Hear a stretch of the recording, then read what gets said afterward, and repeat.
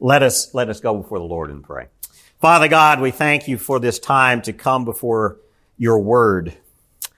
You have blessed this congregation tremendously with your presence, with your provision, just with your grace. And so, God, I pray that this hour as we stop and look at your word and listen to you speak to us, Lord, I pray that you would speak, that we would hear, that we would understand, and that we would obey. Let this time be for your glory, Father, we pray. In Jesus' name, amen. Amen. The dilemma of the human condition, I think we can all agree, is that we live in a world filled with suffering. You can't get out of bed in the morning without aches and pains or with the dread of the day. You can't go through the day without some type of stress or anxiety. Our lives are full of suffering. It's just part of the human existence. And this reality, I think, causes many to oppose the will of God. The fact that we live in a fallen and suffering world is the chief argument of people who reject the gospel. The very fact that disease and famine and war, abuse, etc., all these things show us that something is not right. Would you agree? Something's not right in our world. Even atheists will agree on this point, that there is something not right. It's as if the things in our world should be different. The way we live should be different. It's as if we know innately somehow that the world and our living in it ought to be something else. I don't think any human being can avoid these truths. And so here's the meaning of God's law. The Mosaic law revealed in the Old Testament through the Pentateuch, the first 5 books of the Bible, even through the wisdom books, and the great works of the prophets, all of the Old Testament, all of God's law points to this state of things in the human condition. It all points to this human dilemma that we live in. And so last week we saw in Matthew's Gospel in chapter 12 a tension in how the Pharisees looked at the law by looking at the letter of the law, and Jesus shows the spirit of the law. And in our human condition, there is this tension here. Jesus' disciples, if we remember last week, they were hungry on the Sabbath, and Jesus granted them permission to reap grain and to satisfy their hunger. And the Pharisees saw that as an offense to God's law. And Jesus taught them what the meaning of God's law was. And so this week, we're going to be looking at Matthew chapter 12, verses 9 through 14. And so we're continuing this observation here of this chapter that Jesus is Lord, especially of the Sabbath law, of all of the Mosaic law, all of God's law, but particularly here in these contexts, the Sabbath law is what is being challenged. And this week, Matthew's account shows us even further who Jesus is. Remember, Matthew's chapter 11 and 12 focus on Matthew's showing us who Jesus is by how others responded to him. We're going to see more of that today as Jesus heals on the Sabbath. So let's read together this passage and listen for the voice of God as we see Jesus as Lord of the Sabbath and as the compassionate healer of the afflicted. So if you're able to stand, let's stand in reverence for the reading of God's Word. And look at Matthew chapter 12, beginning in verse 9. Matthew tells us that he went from there and entered the synagogue. And man was there with a withered hand, and they asked him, "Is it lawful to heal on the Sabbath?" So that they might accuse him. He said to them, "Which one of you who has a sheep, if it falls into a pit on the Sabbath, will not take hold of it and lift it out?" Verse 12, "Of how much more value is a man than a sheep? So it is lawful to do good on the Sabbath." Then he said to them, "Stretch out your hand." And the man stretched it out, and it was restored, healthy like the other. But the Pharisees went out and conspired against him, how to destroy him. Let's pray. Father God, your word is direct, but your word shows compassion. Your Son, Jesus Christ, is engaging here with the needs of all human failings, all of our failures, all of our suffering, all of our our separation from your presence, Lord, is wrapped up in this human dilemma that we find ourselves in. Not only is there this man here in the synagogue who is suffering with a physical problem with his hand, there's also this tension here of the evil of man's thoughts and somehow interpreting your law the way that we want to. And so, God, I pray this morning that you would speak to us all through this passage, that you'd speak to us through your word. And I pray, God, that you would show each and every one of us who your Son, Jesus Christ, is and how desperate we are for his salvation. The blood on the cross spilled for us is what we desperately need. And so, God, use this time for your glory and to draw us to yourself. In Jesus' name, amen. Amen. Please have a seat. God bless you. Again, this human dilemma we find ourselves in. We see that in this passage, don't we? There is a human dilemma, and it's universal across history. It's universal across culture. It's universal across all humanity. It's a dilemma that has plagued theologians for millennia. Why is there evil and suffering in the world? Why is there disease in the world if God is so good? We see that here. There's a tension here. That's what's here. So why do bad things happen to good people is the way it's been phrased before. Why is there war? Why is there suffering? Why is there disease and why is there death? It's the human tension. It's the human tension, but with our God. It's this dilemma we find ourselves in. And why would a man, think about this, why would a man sitting in an obscure synagogue on a Sabbath day be suffering with a withered hand?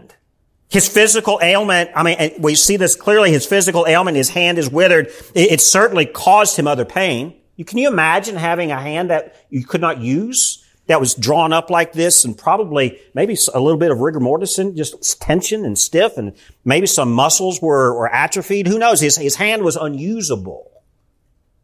You can imagine that this caused other pain for him as well. He would be less likely to work, and he would be dependent upon the generosity of others. He may have been a beggar. We don't know for certain. It's not clear here. But we do not know for certain who this man was or why his body was in such physical distress. We don't know what caused this. But the point is, he's in the synagogue worshiping his Lord. And he's suffering physically. But we can assume that if this man was sitting in the synagogue on the Sabbath day, I think that he was most likely a member of the community, because the synagogue was the local gathering place of worship. It was, I wouldn't call it an extension of the temple per se, but it was the local place of where the law was read and where the worship occurred and where teaching happened. What happened here on the Sabbath day in the synagogue? That was a tradition. His presence shows that he honored the Sabbath traditions by being there, first of all. What are some of the traditions of the Sabbath? Number one, the Sabbath was a holy day. We saw this last week. We're looking because all of this occurs in chapter 12, verses 1 through 14. All of this is occurring on the Sabbath. The Sabbath tradition understood this day as holy. It was a holy day. It was a day for rest. It was also a sign. The Sabbath actually pointed to the special covenant relationship that God's people had with him. That's what the Sabbath was for. But the bigger point here is that the Sabbath, all throughout the Old Testament law, pointed to a day of joy. The Sabbath day was not a day of humdrum law keeping. The Sabbath day was a day of joy in the presence of our Creator God. When people would meet in the synagogues, here's what happened in the synagogues. The meeting would be filled with prayer.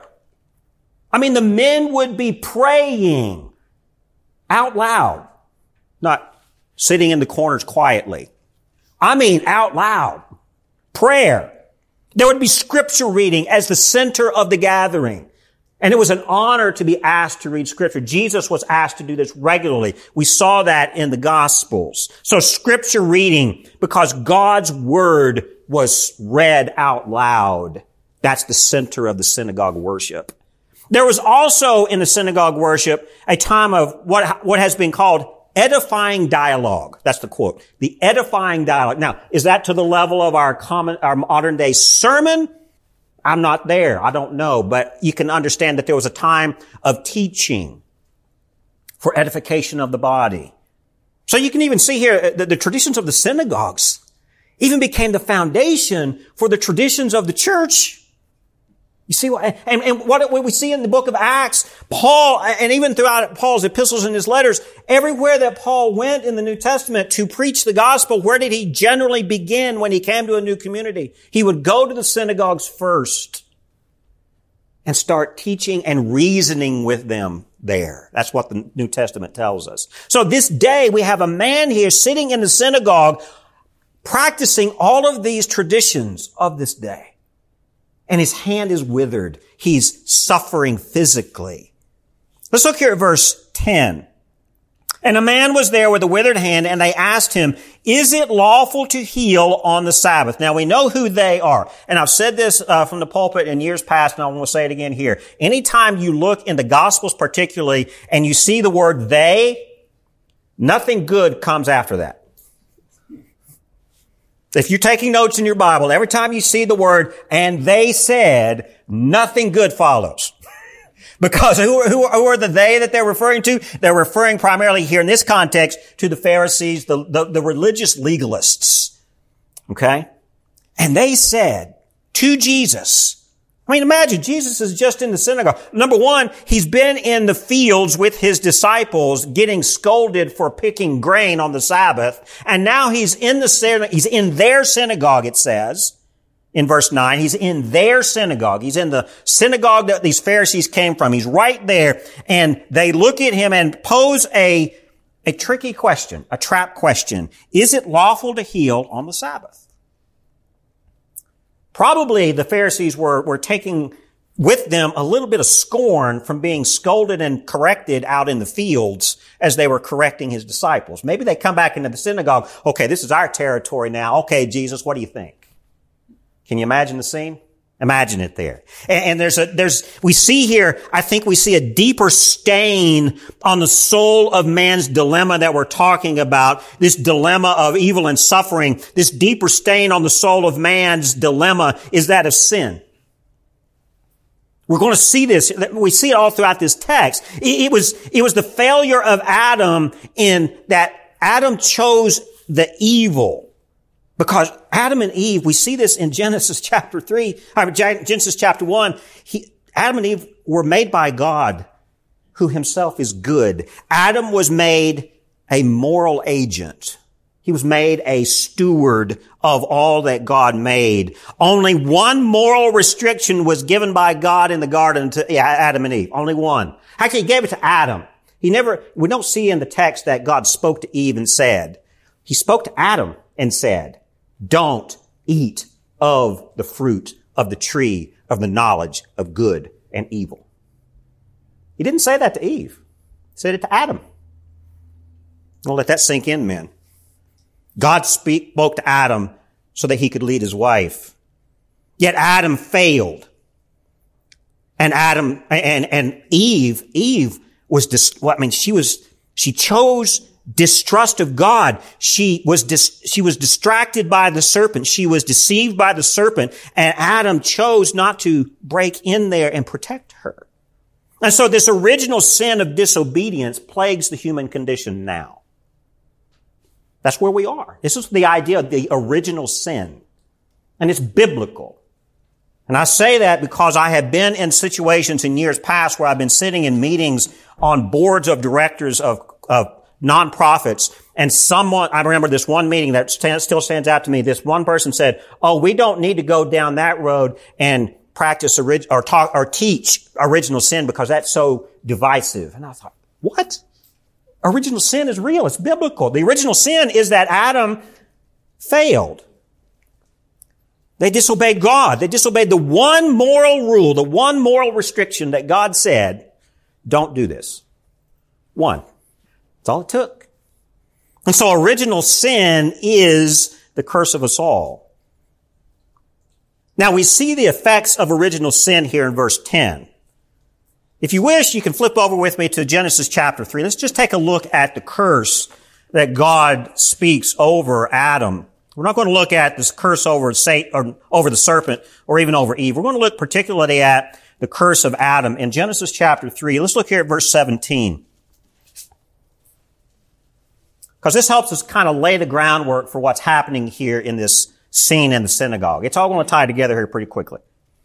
Genesis chapter 3, verse 17. And to Adam he said, because you have listened to the voice of your wife and have eaten of the tree of which I commanded you, you shall not eat it. Cursed is the ground because of you. In pain you shall eat of it all the days of your life. Thorns and thistles it shall bring forth for you, and you shall eat the plants of the field. By the sweat of your face you shall eat bread till you return to the ground. For out of it you were taken, for you are dust, and to dust you shall return. What do we see here? Why is this important? Because the way that Adam is punished by God is God speaks a curse over him. All of my creation will now suffer because of your disobedience. You want to talk about pain and suffering. You want to talk about disease and withered hands and physical ailments and a world that is just falling apart and doesn't seem to be right. The reason for that is, we can see right here in God's curse. Because of you, Adam, all of my creation is now cursed too. What do we see here? Cursed is the ground that you will have to glean food from. The very earth that I made you from and breathed life into your lungs from is now cursed. The very pain and struggle of life will persist. It says in verse 17, in pain you shall eat of it all the days of your life. That pain is the struggle of survival. It's the pain of harvesting enough to sustenance to make it one more day. It's the pain of our bodies. It's the pain of just living. It's there. Even me, I've been dealing with a pain in my right leg for about 3 or 4 weeks now. It's getting somewhat better, but even this morning, it's getting back to its own pain. I'm standing here now in pain. In other words, and the doctor told me, he said, you're not 20 anymore, Bryant. Just take it easy. Thank you, Doc. Appreciate that compassion, right? But that's life, isn't it? The pain of living. Thorns and thistles. Anybody here a gardener? Trying to grow things? What's the number one struggle of growing flowers or growing vegetables? You gotta deal with the thorns and the thistles of the ground. But the thorns and the thistles here is also, I think, a bigger picture too. It's the thorns and thistles of our world, our existence, our pain, our suffering, our struggles, our suffering and death, our decay. Adam's disobedience ushered in thorns and thistles, bodily decay. Anybody say amen whose body is decaying? And so what we see here in Matthew chapter 12 is the result of Adam's disobedience, his fall. We all, as human beings, live in a fallen world. We live in a world where suffering and pain exist. We live in a fallen world where evil is the norm because of our father Adam. And we are born under that curse. We carry it to this day in our very being. It's who we are. And so this suffering of the original effects of sin is what I think we are seeing here in this man's withered hand in verse 10. The Pharisees, they plotted evil here. You see this in verse 10. At the expense of this man with the withered hand, notice what they're saying. Looking to Jesus, is it lawful to heal on the Sabbath? Clearly implying, they may have even been pointing to this man, but they clearly directed the attention to this man's suffering. Not only did they ask and this question to accuse Jesus and discredit him, they were using another human being and his suffering for their own glory and pride here. Anybody ever been victims of that? That someone is so vile and so evil and so self-centered that they use you to glorify their pride? You see what they're doing here? They asked the question, is it lawful to heal on the Sabbath? And I think this is a question with purpose of deceit, clearly. That's what Matthew tells us. This question was intended to deceive. But I think there's a deeper question here. I think even today in our current circumstances, can we apply the same spirit of this question to our today's circumstances? Ponder this for just a second, and please hear my heart. Can a Pharisaical question of today be similar to this question? Yes. Christians, we do it all the time. Ponder this. Can a Christian be a Christian if he or she votes for a Democrat? Is that in the same spirit of this question? Yeah. I'm going to go even deeper here in my toes. I'm going to crush your toes, and you're probably going to have a meeting after the service. Can a Christian be a Christian if he or she takes the COVID vaccine?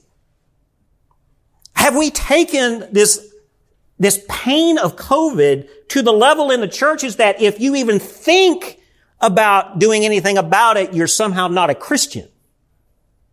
I'm not saying that the vaccine is the answer. That's not what I'm saying here from the pulpit. My point is the attitude we have toward one another. We define someone's Christianity based on if they want the vaccine or if they don't want the vaccine. Now, there's a lot of things that we're still learning about COVID. I'll say that up front. I'm not saying the vaccine is the answer. But do we condemn people?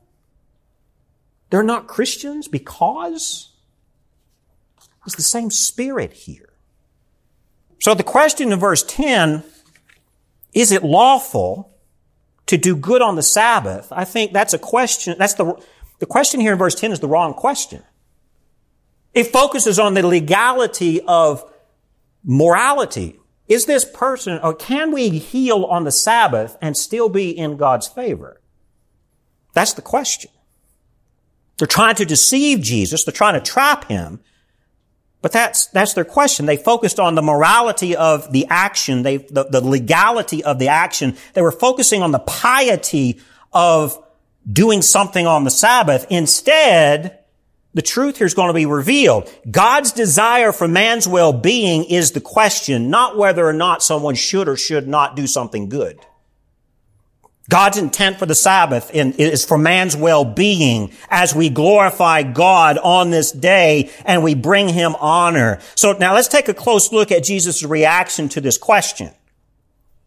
His method of answering questions with a question is an ancient way of controlling the conversation, but it's also a way for truth to reveal itself. That's what Jesus is doing here. He's not answering their question. He's answering with a rhetorical question. Although the Pharisees asked a question needing a yes or no answer, Jesus dives deep into their thoughts and he shows them where they're wrong. He's showing them his authority over the Sabbath here. He's taking control of the conversation. Verse 11. He said to them, which one of you who has a sheep, if it falls into a pit on the Sabbath, will not take hold of it and lift it out? Very good question. And the question is directed to anyone who was in attendance at the synagogue that day. And any of the men in that room would have had ownership of livestock. Everyone in that room would have had livestock of some kind. And I would say most definitely a sheep of some kind in most households, or at least in the community for sure. Now sheep were very valuable. Just think about this in this agrarian society. What was the value of the sheep? Sheep provided many things for survival. They provided wool for clothing. They provided milk. They provided meat. And most importantly, sheep were sacrificed in the temple for the atonement of sin. Very valuable animal. So livestock were important and sheep were valuable beyond any other animal in the barnyard. Any other stock of animals would have been lesser than the sheep in the minds of many of these folks. And so the answer here that many of them would given, it would be weighing the cost. To save an animal is right because of the greater benefit that the sheep provided. So yes, of course you can save a sheep on the Sabbath. That was an understood answer. No one in that room would have allowed a sheep to stay in a pit on the Sabbath because they were afraid of working and doing something on the Sabbath. Because the greater good, the value of that sheep overpowered the work. Let's go get the sheep out of the pen. And the obvious answer is yes. But do we remember the human dilemma that we all face? Let's remember that in this context. Do we remember the human dilemma that we all face? This sin problem that we have is what ushered in evil to God's perfect paradise in the beginning. This is what brought in the suffering that we're reading about here. Remember, Eden became a battleground, and how many of us have witnessed the destruction of a battlefield? It's bad. So God's sheep, the creatures of man and woman, made in the image of God, if we fell into a pit of destruction when the serpent deceived Eve and Adam, and they failed and Adam failed in protecting her. Jesus is making a strong point here about the human condition. The problem of evil has distorted the true understanding of the Sabbath. And sin has corrupted the true meaning of God's word. God's will is at question here. And Jesus, I think, he's setting the question straight. He's setting the division straight. It's not so much, can we or should we? The question is, will God do good? Yes. And Jesus is using this encounter with the Pharisees in the synagogue, I think, to teach us about the will of God concerning His Sabbath, not man's interpretation of Sabbath. And since Jesus Himself is the Son of God, I think He has a pretty good insight into what the intent is. I think He would have firsthand knowledge of the will of His Father in heaven. Don't you? Amen? And so Jesus asked a rhetorical question here about rescuing a sheep on the Sabbath to show what God values. It's what we see here in the text. Value is at the center of God's will. So what does God value on the Sabbath? I believe to understand what God values on the Sabbath is number one, rest. The Sabbath rest is seen in what He values in His creation. What does He value?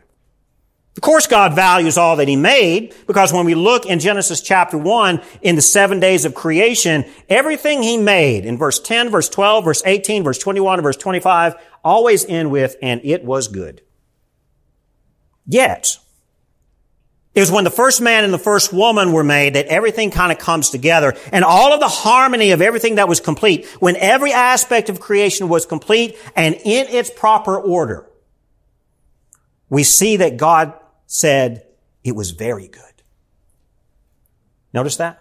When everything was complete in the creation, in its proper order, God said, it is very good. And what happened with the fall of Adam and Eve is that harmony of everything being in proper order became out of order. Evil disrupted God's perfect order, and we are now in a distortion of God's original good, that which was very good. And that's the human dilemma that we face. And that's what we're seeing here with the man with the withered hand. And within God's creation, there are levels of value. Clearly, a plant or a tree has less value than an animal, since some of these animals eat plants for food. Okay? Clearly, humanity has more value than an animal, since the two creatures possess varying levels of consciousness. Despite what some of the cat people and the dog people think, human beings are smarter. Amen? Animals don't have the same value as human beings. We care for them, we take care of them, and any time that we get more upset over the harm of a cat than we do over the harm of a child, I think there's problems here. Can we just say that? So clearly in God's created order, now the cat people are saying, he didn't say anything about dogs. Dogs are better than cats. I'm just because dogs obey. Cats try to rule. Just say it. But you see why we're going here? Jesus is making a point here in verse 11 and 12 that there is a value here. Verse 12, how much more value is a man than a sheep? Of course. So it is lawful to do good on the Sabbath. It is good. Now, the first man and the first woman were to be stewards of God's creation. And instead of stewarding God's world, instead of stewarding all that He has created, they took it for themselves, and we do the same. We toss God to the side. And this is the root of our sin. What does God value? In other words, if we were in alignment with God's will on the Sabbath, we would value what He values. And clearly here in verse 11 and 12, these Pharisees did not value what God valued. They thought, of course, they're posing the question here to trap Jesus, but the question is crazy. It makes no sense. Of course, you're going to take care of a man more than you take care of a sheep. If you take care of a sheep on a Sabbath, of more value as a man, let's take care of them too. And God will be pleased with that. Because what does God value? What is God's will on the Sabbath? What makes Him happy on the Sabbath? Number one, the Sabbath is the good of man. God values man. He gave us rest. Can everybody say amen to a day off one day a week? If we have the privilege of getting one day off one day a week. I mean, I've had seasons and seasons way too long of seasons where I'm working 7 days a week constantly. We've all find ourselves in that, but it's not good. And God gives us a day of rest. He values us. But also, even bigger than that, the Sabbath is for the glory of God Himself. And man honors God on the Sabbath. Even in resting on the Sabbath, we're giving God glory. Because we're ceasing from all of the activities of the week to give God honor and glory on His day. And so there's good there in honoring God. When we cease from the struggles of the fallen world, the Sabbath rest gives us a glimpse into God's rest. That's what we looked at last week in Hebrews chapter 4. We also, on the Sabbath rest, we're getting a glimpse into the restored creation that fell. You see that? When we come together on this day, now we don't call this the Sabbath day. We spoke about this last week. This is the Lord's day. We honor the Lord. This is His day, which carries the same spirit of the Sabbath because we're honoring God. We're honoring His Son. We're carrying the same spirit here. And when we gather as God's people, do you realize that you are actually showing the world a glimpse, just a glimpse of what heaven's going to be like? You ever ponder that? Now that'll give you a deeper respect for this day, won't it? It's not just a day where you rush the kids into the van and you scream at one another as a family all the way to the church. And even as you pull up into the church parking lot, you're battling and struggling with one another. Okay, let's get it all together here before we walk in.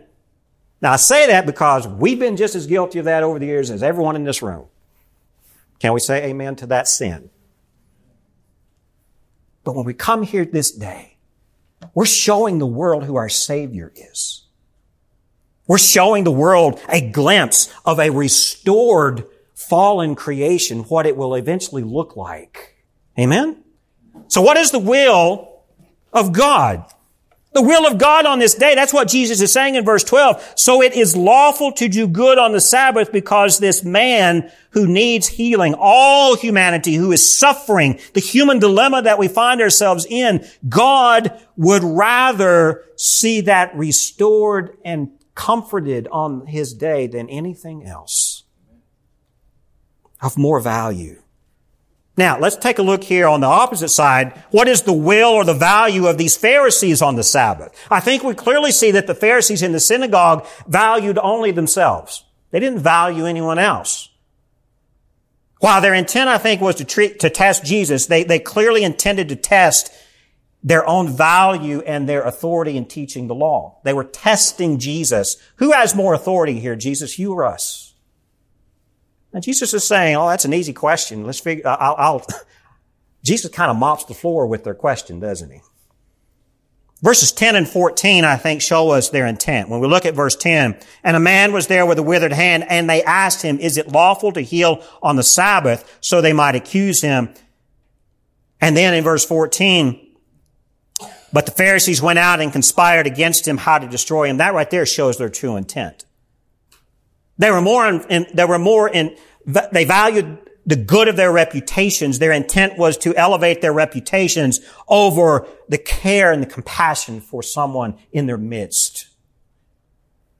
They dishonored by way of deception, by finding fault with God's Son, of all people. And they dishonored God's glory here in several ways. They dishonor God by devaluing the suffering man. They dishonor God in failure to see that this man was made in God's image and he deserved dignity and respect and compassion. All human beings are made in God's image, and even if they are fallen sinners and outside of God's grace and outside of His redemption through the blood of His Son, all human beings have the dignity of being made in God's image. And as God's people, we show dignity to all people. I don't care who they are. Now, it's difficult when we have the mass murderer or the rapist. They don't deserve any dignity, we say, but they deserve punishment for sure. They've committed crimes. But at the same time, there is dignity in that human being, even in their fallen state. That's why God loves us so much to send His Son, Jesus Christ, to redeem us from our sin, because we're made in His image. So Jesus turns to this man. Let's look here at verse 13. We're going to wrap this up.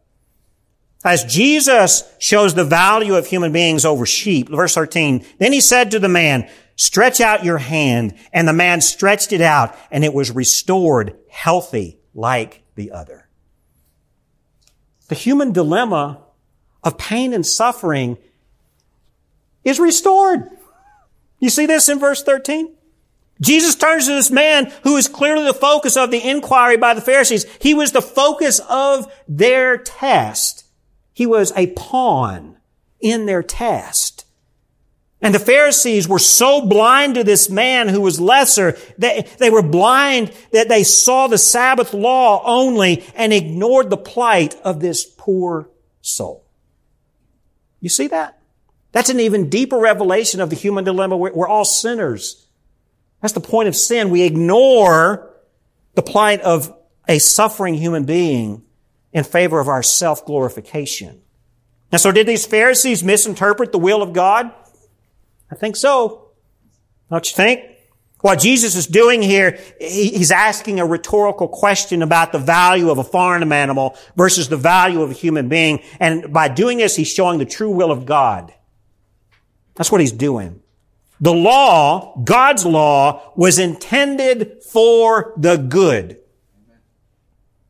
for the well-being of the fallen sons of Adam and daughters of Adam. God's law was intended for our well-being. The suffering of the sinful world was the result of sin, and the result of evil's dominance in our world continues the suffering that we endure. And the Sabbath day is God's will for us for the good in the midst of this pain and this suffering. So next time that you go, like every one of us has to go to work tomorrow morning. Monday morning, suffering with the boss, waiting to go in to be yelled at or whatever, or the piles of work that can never get done on time. Know this, that at the end of the day, at the end of the week, you have a God who loves you so much, He has granted you the gift of Sabbath on this Lord's day to enter into His rest for your well-being. At the same time, though, what is the best for us? Jesus insists that God is not offended in healing on the Sabbath here. Any act of good, any act of genuine goodness for the well-being of the suffering body or the suffering soul is good. Would you agree? And it's pleasing to the Lord. When we look here at Matthew 12, verse 12, what does He say? So it is lawful to do good on the Sabbath. It's good. That's why I think it's good for us to gather to worship, but I think it's also good as a church if there was an opportunity to serve others and do good on the Lord's Day. That's part of worship too. We could leave here on Sunday morning and go feed hungry people if the opportunity arose. We could leave here and go take care of homeless people if that opportunity arose. And God would be pleased. We would leave here and go home to our families and care for one another and love one another on this day. And that is good. And God is pleased as that is an act of worship on this day. So the restoring of health on the Sabbath as we see here, is like restoring the soul on the Sabbath too, isn't it? Both are desperately needed in this human dilemma we find ourselves in. Not only is our physical condition in suffering and pain, but is our soul under suffering and pain as well. Yes. Both actions are very good. This is why we gather. This is why we worship together. So in contrast, God's will is disobeyed when evil is done. God's will is disobeyed when His goodness is distorted for self-centered focus. Husbands, when we go home on Sunday afternoon and we sit on the couch and we have the remote control doing this, or we sit in front of our computer and browse the internet and we ignore our families, does that bring pleasure to the Lord? Because we're serving the self. We love our families, we love others, and that is what God honors today. So let's summarize, let's wrap this up. Let's summarize the teaching of what Jesus is saying here on His actions on the Sabbath day that we see here in Matthew 12. In verses 1 through 8 that we looked at last week, the state of hunger shows a humanitarian need. But allowing these disciples to pick grain and satisfy their hunger was legitimate and good behavior on the Sabbath day because it served a legitimate humanitarian suffering. And the needs of the poor, wretched man here, his condition brings priority on the Sabbath day by healing him. You see that? Now, when we look back at verse 6, let's read that back here in verse 6. Here's what Jesus said to the Pharisees when they were out in the grain field. Verse 6, He says, I tell you something greater than the temple is here. That's the big point here too. There's something greater here. What's He pointing to? He's pointing to Himself, but He's also pointing to the kingdom of heaven that He's establishing in His ministry. That something greater than the temple is here. That something greater has arrived. The kingdom of heaven is much greater than the temple made by human hands. And this kingdom of heaven glorifies God as God provides the needs of His fallen humanity. You see that? This, what He's pointing out here in verse 6, and what we see all throughout this is this idea of, here's the theological language here, so bear with me. It's called realized eschatology. It's the idea of the already not yet. The kingdom of heaven is already here, yet not complete and fulfilled. That's the reality of the human dilemma we find ourselves in. The kingdom of heaven that Jesus establishes through His ministry is here. And you would think, hallelujah, the kingdom of heaven is here. I never have to suffer anymore. I'm never going to be sick anymore. I'm never going to be hungry anymore. Hallelujah, everything is perfect. But that's not the reality of Scripture. The reality of Scripture is, yes, the kingdom of heaven is here now. Yet, it's not complete and fulfilled yet. It's coming. It's a both and. That's the answer to the human dilemma. That's the answer to the problem of evil that we find ourselves in. And Jesus is showing that here. I am here to heal what evil has brought into the world. Not just the physical ailments, but the soul that needs healing too. I am here to establish my kingdom for my Father's glory. When Jesus heals this man, when we look here at verse 13 and 14, and He said to the man, stretch out your hand, and the man stretched it out, and it was restored, healthy like the other. What do we see here? No objection comes from God when this occurs, and here's what's happening when He's healing the man's hand. His hand is restored like it should be. His health is restored. The hand becomes healthy in comparison to the other one that was always healthy. You see where we're going here? So when Jesus is restoring the withered hand and making it healthy like the other hand was healthy, it's like it was as it should be. He's restoring the man's physical ailments to where it should be. That's what the kingdom of heaven does for us as well. Not just physically, but more importantly, spiritually. The kingdom of heaven restores God's created order back to the way it ought to be. And when it's fulfilled at the end of times, as we sang today, oh glorious day. Oh glorious day. That's what we're going to see. That all of God's creation that is now tainted and fallen in sin, as we suffer and we struggle in that glorious day, it's going to all be restored back to the way it ought to be as it was in the beginning. You see the truth here? That's what Jesus is teaching here.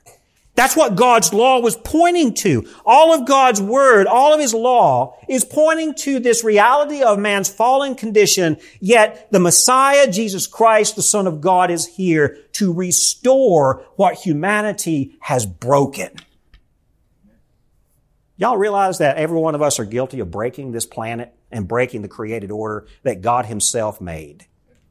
I'm not up here touting the what am I calling about the EPA folks.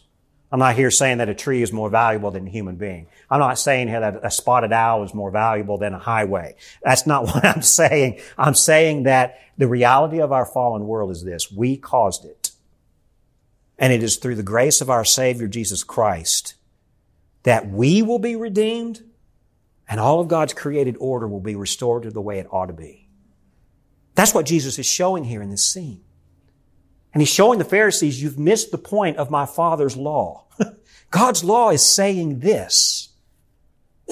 And so certainly, Jesus heals this man who does not request it. Let's think about this too. This man does not ask, dear Lord, save me and heal me. He's not asking for it. But clearly the heart of this poor man, I think, would desire it.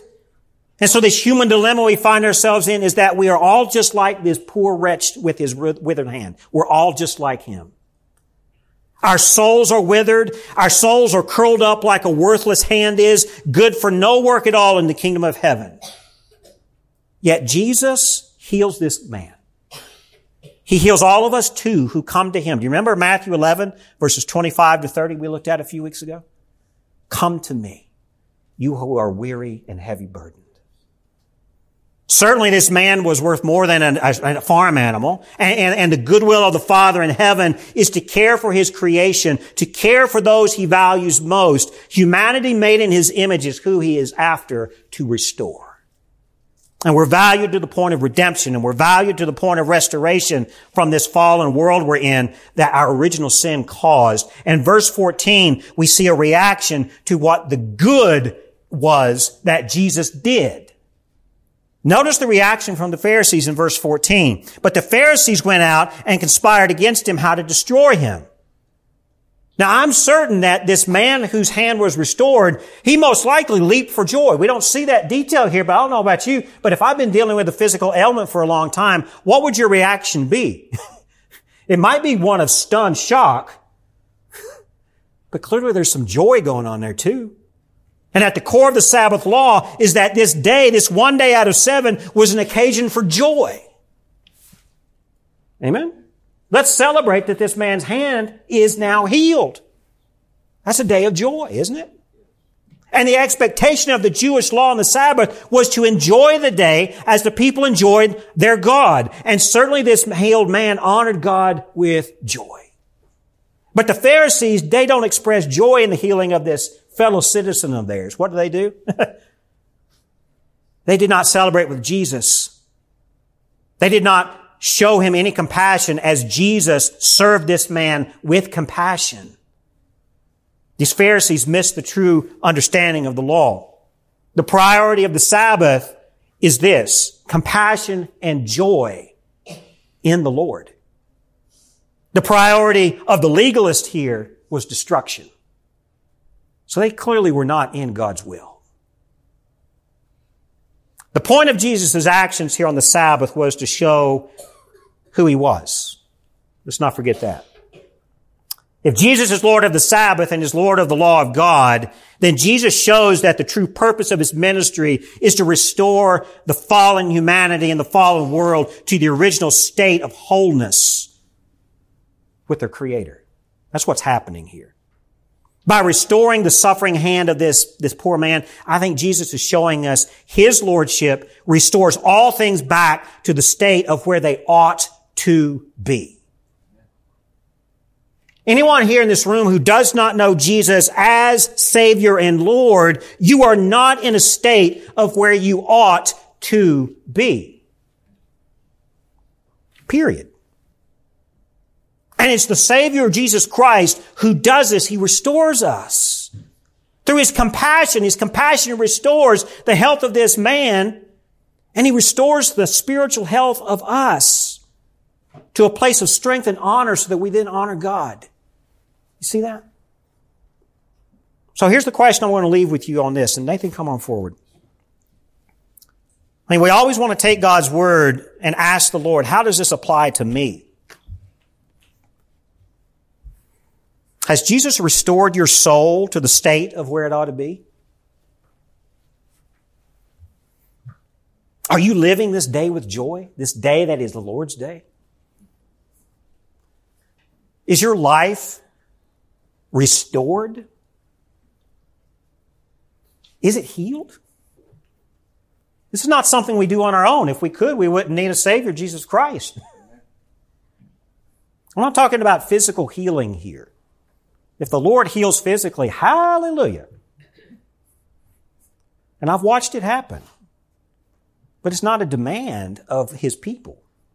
That's the distortion of God's Word here. When people say that we have the authority to name, in the name of Jesus, I claim you are healed. I think that's a very dangerous way to go unless there's humility in the prayer and if God wills. But more importantly, where's your soul today? Because our joy doesn't come from our physical. Where does the joy of this Lord come from? It originates within us, in our very being. Is this a day of joy for you? Or is this going to be another day of oh me, oh my? Amen. We're going to close with a hymn. Which one are we at? Just the chorus of O Glorious Day. I want this time to be a time of reflection on the Lord. Let's sing this with joy. O glorious day. But if there is something in your soul that has been stirred up by God's Word today, and you say, Pastor, there is something in me that God is wrestling with me over, and I do not have joy this day, what's going on? Come forward. Come talk to me. Come pray with me. Or if you need to sit right there where you are and you need to listen to the Lord and actually submit to the Lord's struggle with you, because the Lord loves us so much, He's going to chase us down and cause a struggle in our souls if necessary. Can we say amen to that, those who've been through it?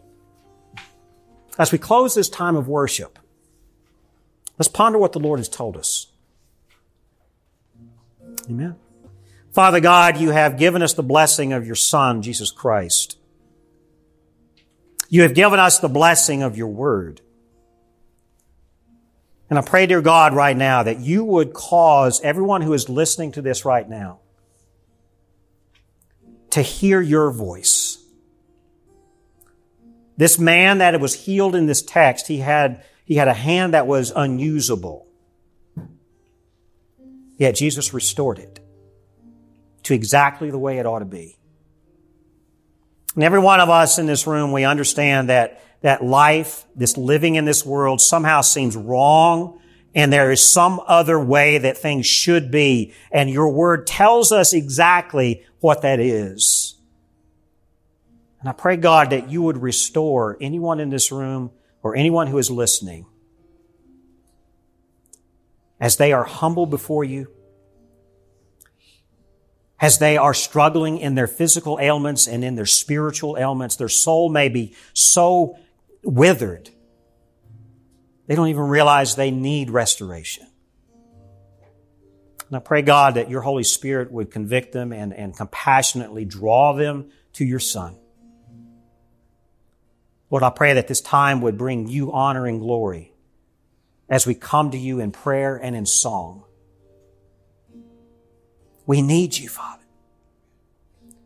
In Jesus' name we pray. Amen.